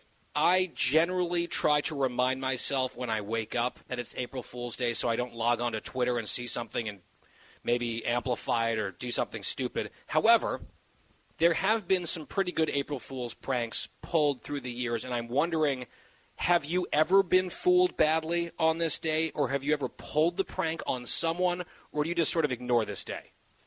I sort of ignore the day, Guy. I wake up in the morning cognizant of it, as you just said, and I have my guard up all day. So I've never tried to fool anybody, and luckily, except for a couple of minor little incidents with my kids, I've never been fooled. Okay, fair enough. The subjects, the topics that we will address in the interview, none of them are fake. These are all real stories. And so let's start with this one. I addressed this actually a little bit in the last hour. Jen Psaki is now kind of widely reported to be in contract negotiations, or at least in talks, with NBC to join MSNBC when she leaves the White House apparently pretty soon, and to get her own show on their streaming service. I have no problem with her landing somewhere. This is what press secretaries and people in administrations do. It would not be surprising at all that someone from that administration would go to MSNBC and sort of dog bites man, not surprising. Are you at all surprised by sort of the timing of this, where she would be and is active press secretary speaking on behalf of the president to news organizations, including the one that she is apparently going to be joining in pretty short order. Is there something unusual in your mind about that? Yeah, there is. Usually the way it goes is when you're having that negotiation, it either happens, when you get out and very quickly thereafter, or after you've already announced that you're leaving. And then, people start to reach out to you. I think this idea that she hasn't announced that she's leaving yet, that she's still going to be in the press room, calling on these folks, expecting that she's going to be objective about the people who are going to be her colleagues in a very short period of time. It's just another indication of the blind spot that this administration has on a lot of these ethical issues, led by the Hunter Biden situation and going from there. Another related story that we also briefly hit on last hour was, and it's very much in the same vein, the brouhaha at CBS News because they hired Mick Mulvaney, who, of course, was a Trump White House insider. He was budget director. He had other roles. He was in Congress before that. And I think the mentality in the mainstream press is anyone who is, quote-unquote, complicit in Donald Trump's rise to power or governance or any of it has no place in sort of respectable society, and certainly not in a newsroom like CBS, even as a commentator out there giving the side of conservatives, a former Trump official, that perspective, anything like that. And I'm sure you get exactly this kind of criticism in your perch over at ABC. I just honestly don't really understand it. I have some huge problems with Trump and some of the stuff that he did, especially after his presidency. I know you agree with me on some of that. But he was also the duly elected president of the United States. He served for 4 years. He had tens of millions of people who voted for him. And having folks who worked for him in that administration populating, news channels and debates on television and other related kind of forums, that's just kind of politics 101 and media 101. And I think for them to try to say, there's something spectacularly different about Trump and therefore the likes of Mick Mulvaney should be unemployable as a commentator, that seems pretty short-sighted and ideological to me. I wonder what you think. Yeah, look, I have two things to say about this. The first is there are too few people like Mick Mulvaney on the networks, not too many. And I think that's what CBS is doing, and I think they've been pretty honest about it. They're getting ready for the midterms, and they want people who can give them insights and observations from the Republican side of the aisle. And so, look, I know Mick, and I think he's a bright guy, and he brings them not only great perspective from the executive branch, but also from his years as a congressman.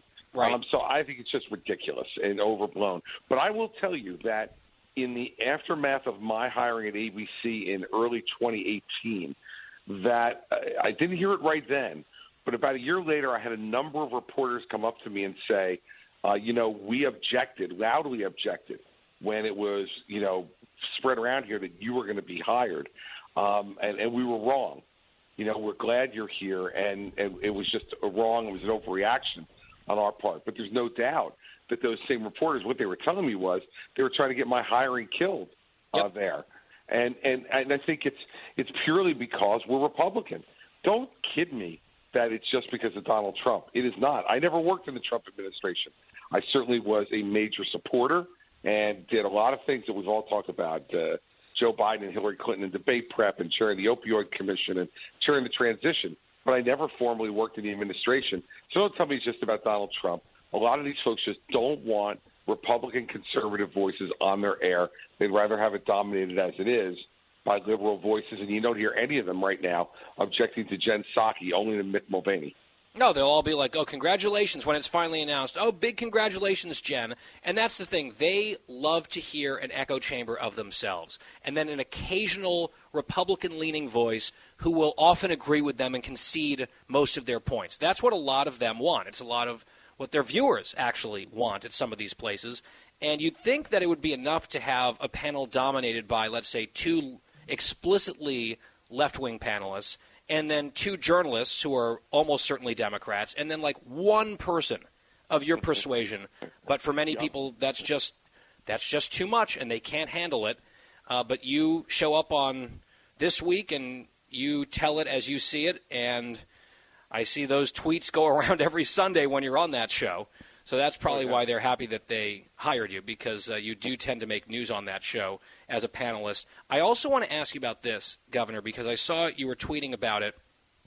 A judge in New York has ruled just yesterday that Democrats in that state have unconstitutionally drawn new congressional districts for partisan advantage. And I will say it was one of the most shameless gerrymanders I have ever seen in my life, having followed this stuff a little bit. And look, both parties do it. The Republicans have done it to their advantage. The Democrats do it to their advantage. The Democrats hate gerrymandering except when it's their own gerrymandering, just like they hate money in politics unless it's their money in politics, right? This is how they operate. In New York, they were so ruthless and so shameless about it that the judge said, look, I mean, this is obviously unconstitutional, and they've been ordered to go back to the drawing board.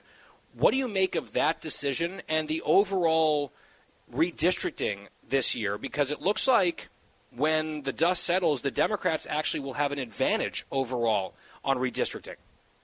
Well, you know, as you probably know, Mike Pompeo and I are the co-chairs of the National Republican Redistricting Trust and have been helping with that effort. So let me say three quick things on this guy. First, as to New York, there is a direct constitutional amendment that was approved by the voters in 2014 in New York saying that this pushed by the Democrats, by the way, right? At the time, the Democrats were advocating this. Yeah, pushed by Andrew Cuomo and legislative Democrats. And they specifically went against it, and the judge's opinion yesterday was really just dead on. And said, look, you're absolutely doing the opposite of what the constitutional amendment said. It is just absolutely infirm, this map. And you got till April 11th to do it, or we're going to take it out of your hands. I think that's the right thing to do. We've been out there advocating for constitutional maps. In terms of how, we've now won 3 in a row here, Guy, on the Republican side. The maps that the gerrymandering in Maryland, was not approved. Governor Hogan vetoed it, and his veto was upheld in the courts. They have to go back to the drawing board based upon the governor's rejection of gerrymandered maps, and we also won in court in Wisconsin.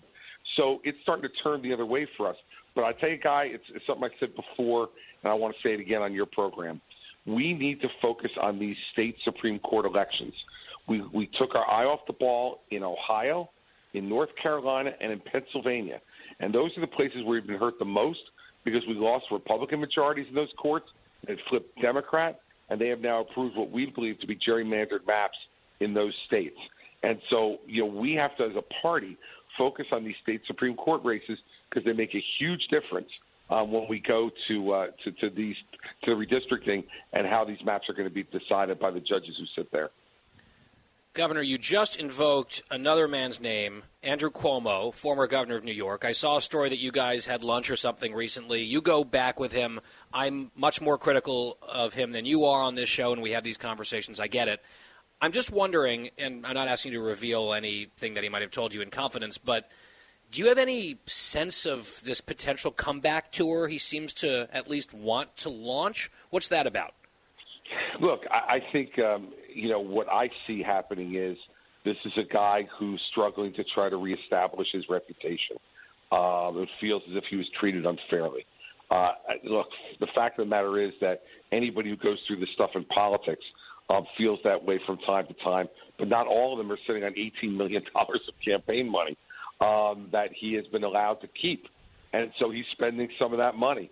I don't think it's going to lead to any comeback anywhere in the near term for Andrew Cuomo. And I told him that. But, he's sitting on this money, and apparently he's going to attempt to spend it to try to rehabilitate his image. Last but not least, the President of the United States, 4 times in the last week or so, his team has had to clean up and walk back things that he has said on the global stage, of significant import, having to do with U.S. troops maybe going to Ukraine. And he said, that's not what I meant, even though I told the troops that when you are there, you will see X, Y, and Z. He said, I just meant the training that we're doing of the Ukrainians in Poland. Then they walked that back, saying, no, we're not training the Ukrainians in Poland. There was the whole thing about deterrence and Putin and the sanctions. That was a big mess for them. The list goes checking down the boxes here. Another one obviously being saying that Putin should no longer be in power. and then say that wasn't really a policy statement. It was just a personal expression of moral outrage. I know there was one or two other ones, the chemical weapons one, that we would respond in kind if Russia used chemical weapons in Ukraine. That's not what he meant. And, you cut people slack under pressure, misspeaking from time to time. But misspeaking or getting things wrong or revealing things that he shouldn't have or whatever the explanation was, that many times in that short a period under the glare of the international spotlight, I just wonder what you think of that performance from Biden and how it reflects on his leadership. It's brutally bad, and it not only, first and foremost, makes the American people less confident in his leadership, it makes people around the world less confident in his leadership and whether they can count on what he says. Look, Guy, our business in politics and in media is we're a word business. What we say and how we use words is the way we communicate to folks and is our responsibility. And it doesn't mean you don't make mistakes from time to time. I've done it. Everybody in a high-level political position has made a mistake. This guy is a gaffe machine, and he is completely ill-suited at this stage of his life for being able to make policy pronouncements on behalf of the most powerful country in the world. And he's showing it day after day after day. It's an embarrassment to have that card that he has up at his press conferences reading from what he's supposed to be saying, that he has to read from a card to say what reporters he should call on at a press conference now a year and a half into his presidency. This is embarrassing personally. It is undermining from a leadership perspective, and it is making the American people, I think, increasingly nervous about his leadership, but even more importantly, increasingly coming to the conclusion that he is just not fit for that job. Is the alternative worse? Yes. Yes, it is. Because if you look at her performance cannot be attributed to anything other than a complete lack of ability to be able to articulate positions in a way that is convincing and credible. And we've seen it over and over again with her, with the vice president. And I think, the American people are in a real quandary here, where the president doesn't seem to be able to do it from day to day in a way that's strong and credible. And the vice president provides, no relief in that regard. Yeah, this is what most voters voted for last time, but I think a lot of them are sort of questioning that, and they'll have a course correction opportunity across the country. They had one and did some stuff significantly last November, but across the country this coming November, and I think November, as I've said before, cannot come quickly enough from my perspective on the electoral side of things. Chris Christie, former governor of New Jersey, a Republican. His book, Republican Rescue, available now. Always enjoy it, Governor Christie. Thank you so much. We'll talk again soon. Thanks, Guy. Have a great weekend. You too. And the Happy Hour on The Guy Benson Show resumes after this break. Guy Benson will be right back.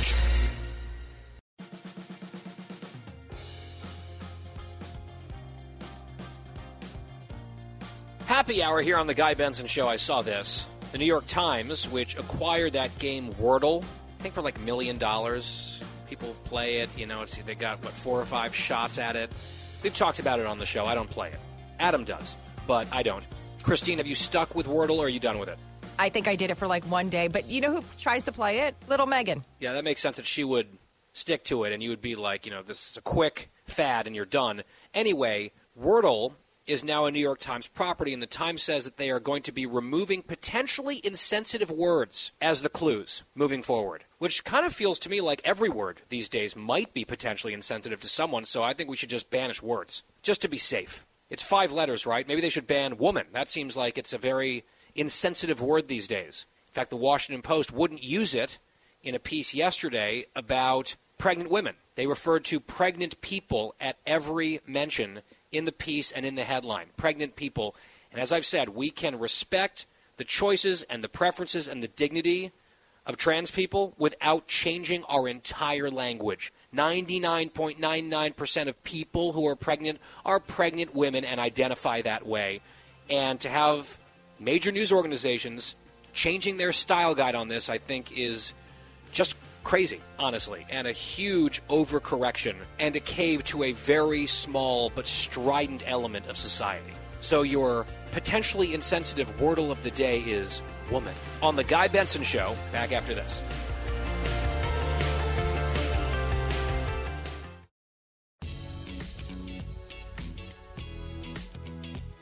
Talking about the issues you care about. Guy Benson. Happy hour on a Friday on The Guy Benson Show from Miami, Florida. Earlier, we caught up with Byron York of the Washington Examiner and a Fox News contributor. Much to discuss on the politics and the news of the day. Here's part of that conversation with Byron York.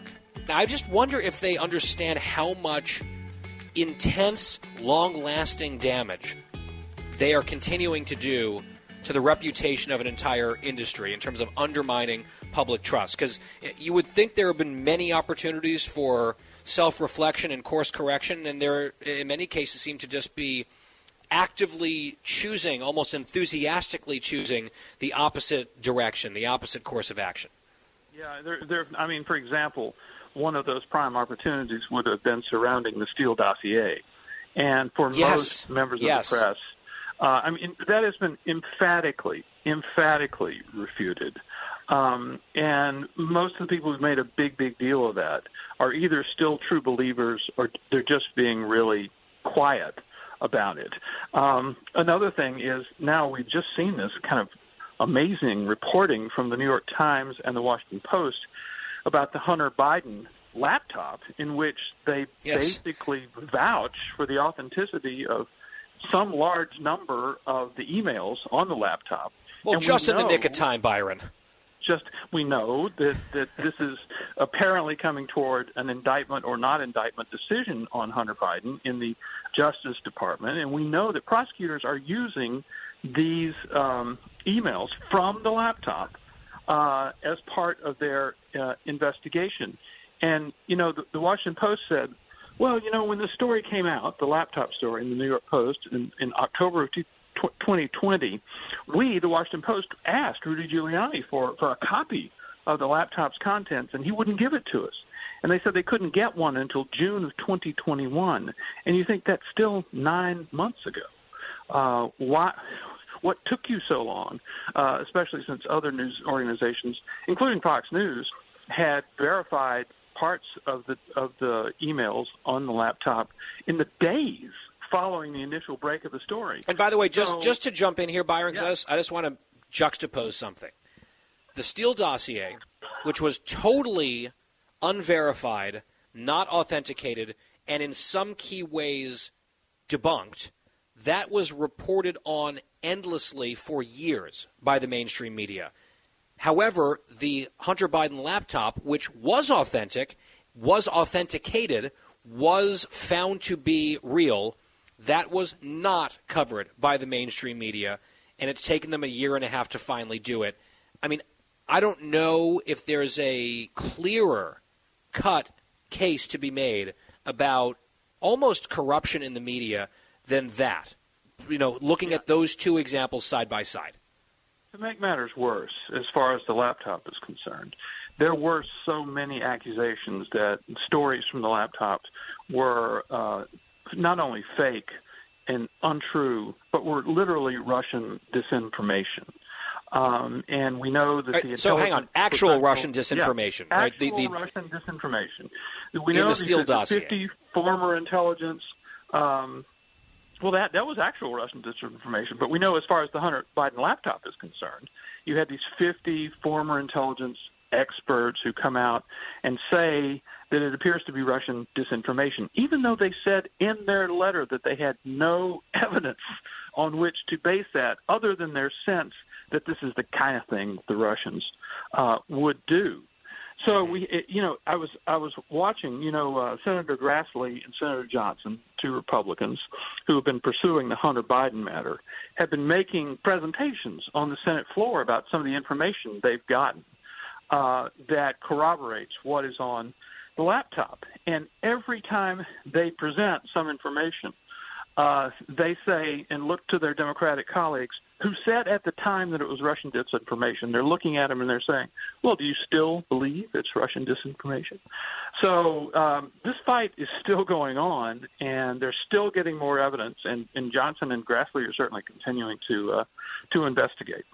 Do you think, Byron, and this is sort of the working theory, that the reason, and I sort of likened it to back in October 2020, you had the media and big tech and that whole cabal, the intelligence people that you mentioned, and of course the Democrats and the Biden campaign leading the charge, sort of setting the rules and the marching orders.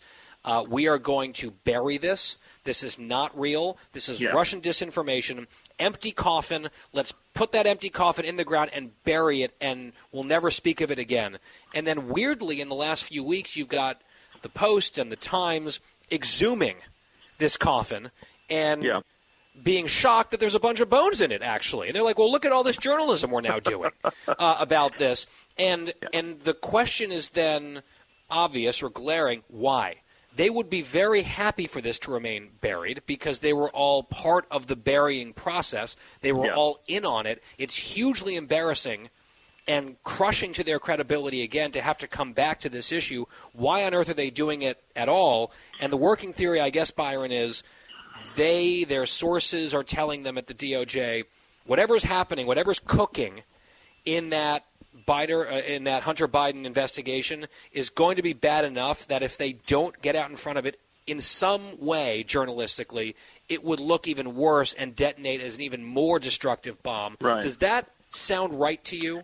It's plausible. Actually, Howard Kurtz at Fox, who spent a number of years at the Washington Post, says it pretty convincingly, which is that if you think a Hunter Biden indictment is on the way, and I'm not saying that it is, but if you think it's a real possibility, if it were to happen, and it's based on events that your readers, were they to read only the New York Times or the Washington Post, would never have heard of, or they would have thought it was based on fake or Russian disinformation, it would be very embarrassing. That, this is serious enough that federal prosecutors have brought federal charges against this man, Hunter Biden, but we just never told you about it. Well, we did know about it, but we never told you about it. So it makes him look really bad. So I'm not saying that Hunter Biden is going to be indicted, but if he were to be indicted, now at least the New York Times could say, oh, yeah, we reported on that a couple of days ago. A couple of quick things here, Byron. The jobs report for March out today. Yeah. Some momentum on jobs, more than 400,000 jobs created, still short of expectations, then also tempered, though, at the same time by the inflation report from yesterday, yet another 4-decade high. Democrats nervous about that.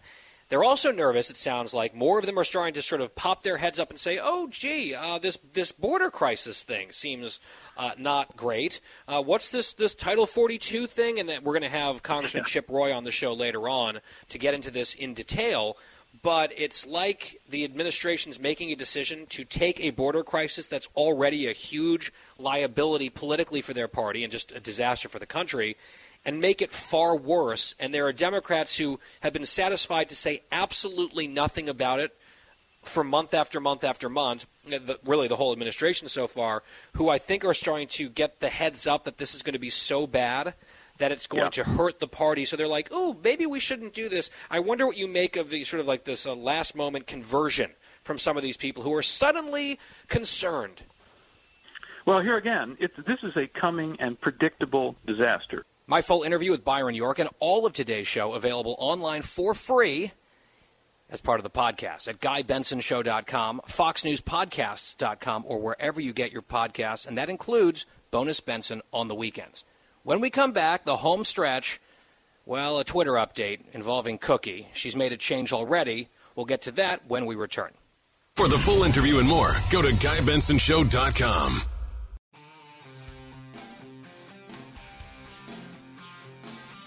Home stretch on this Friday. It's the Guy Benson Show. Happy Friday to you.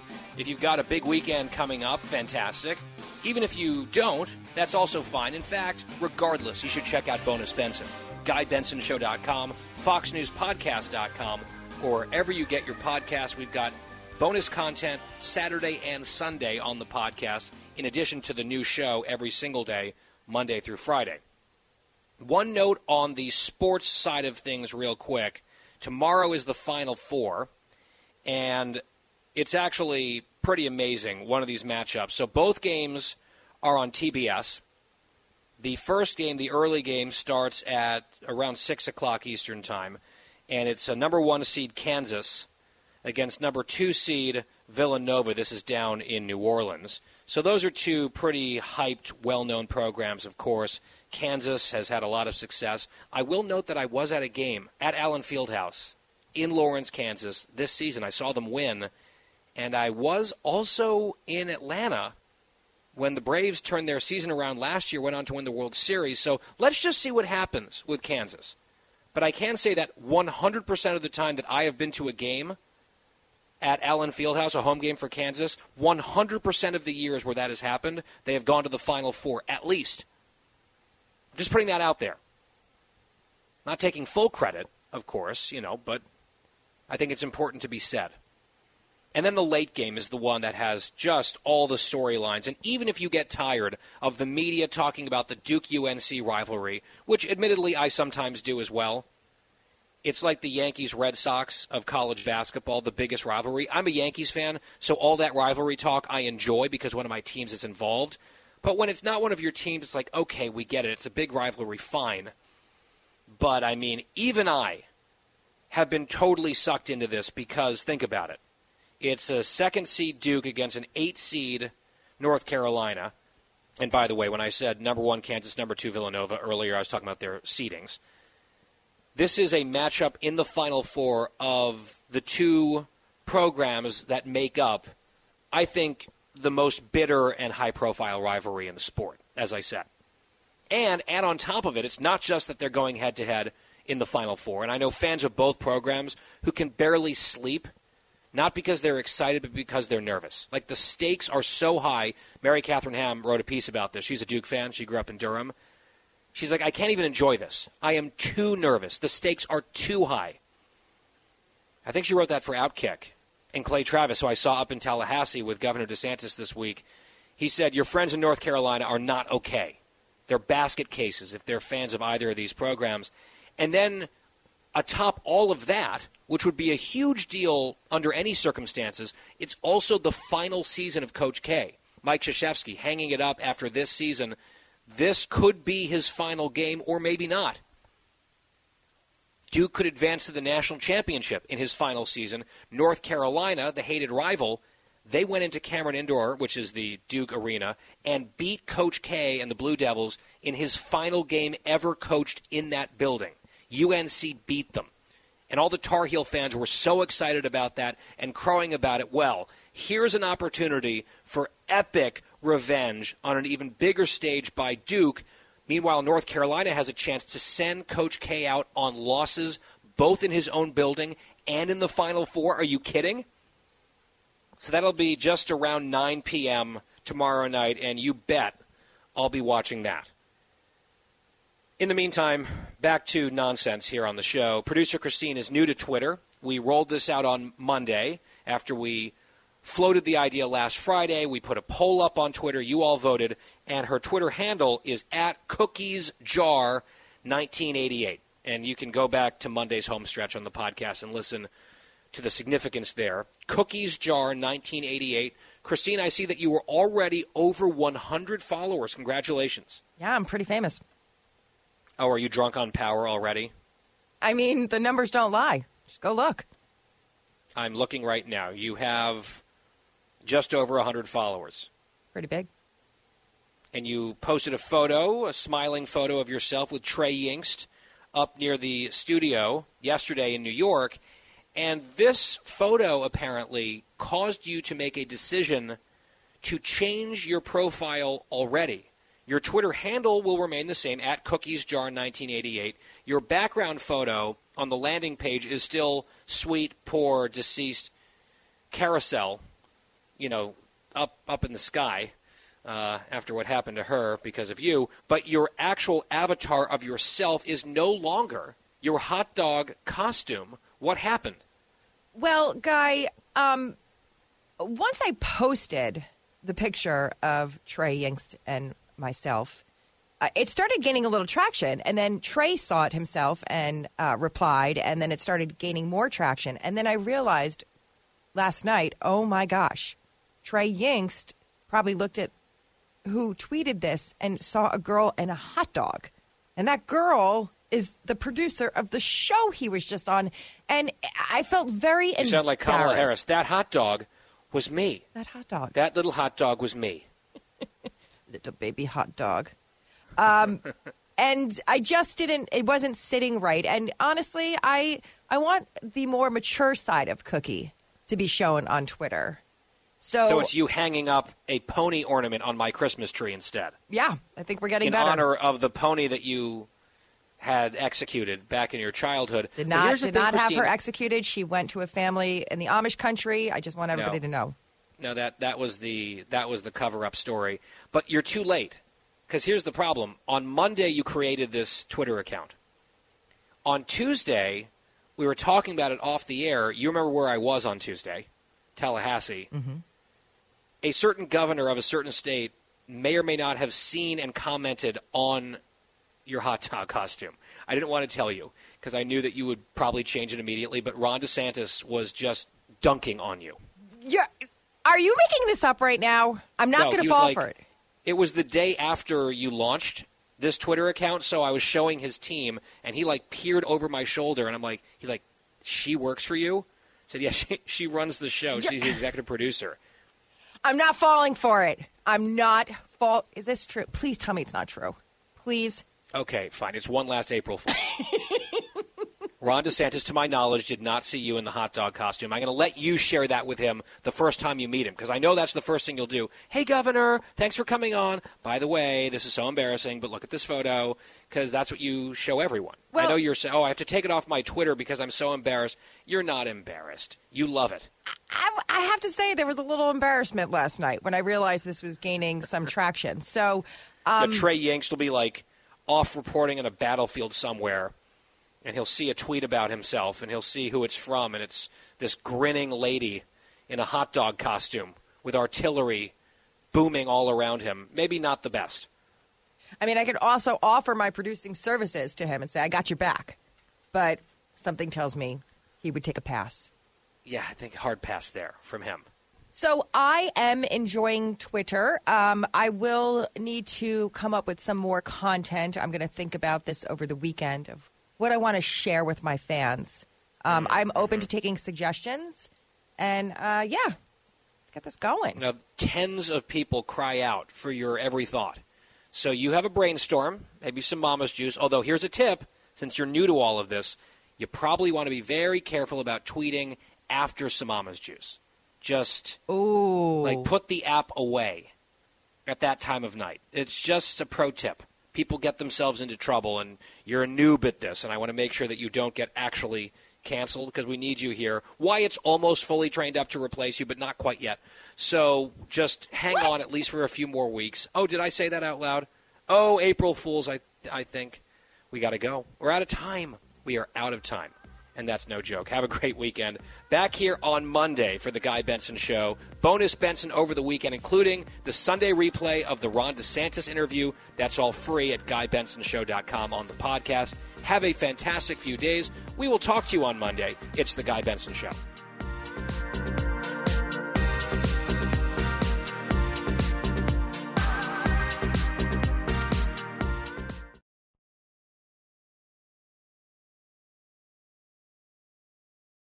From the Fox News Podcasts Network. Hey there, it's me, Kennedy. Make sure to check out my podcast, Kennedy Saves the World. It is 5 days a week, every week. Download and listen at foxnewspodcast.com or wherever you listen to your favorite podcast. Listen to the show ad-free on Fox News Podcast Plus, on Apple Podcast, Amazon Music with your Prime membership, or subscribe wherever you get your podcasts.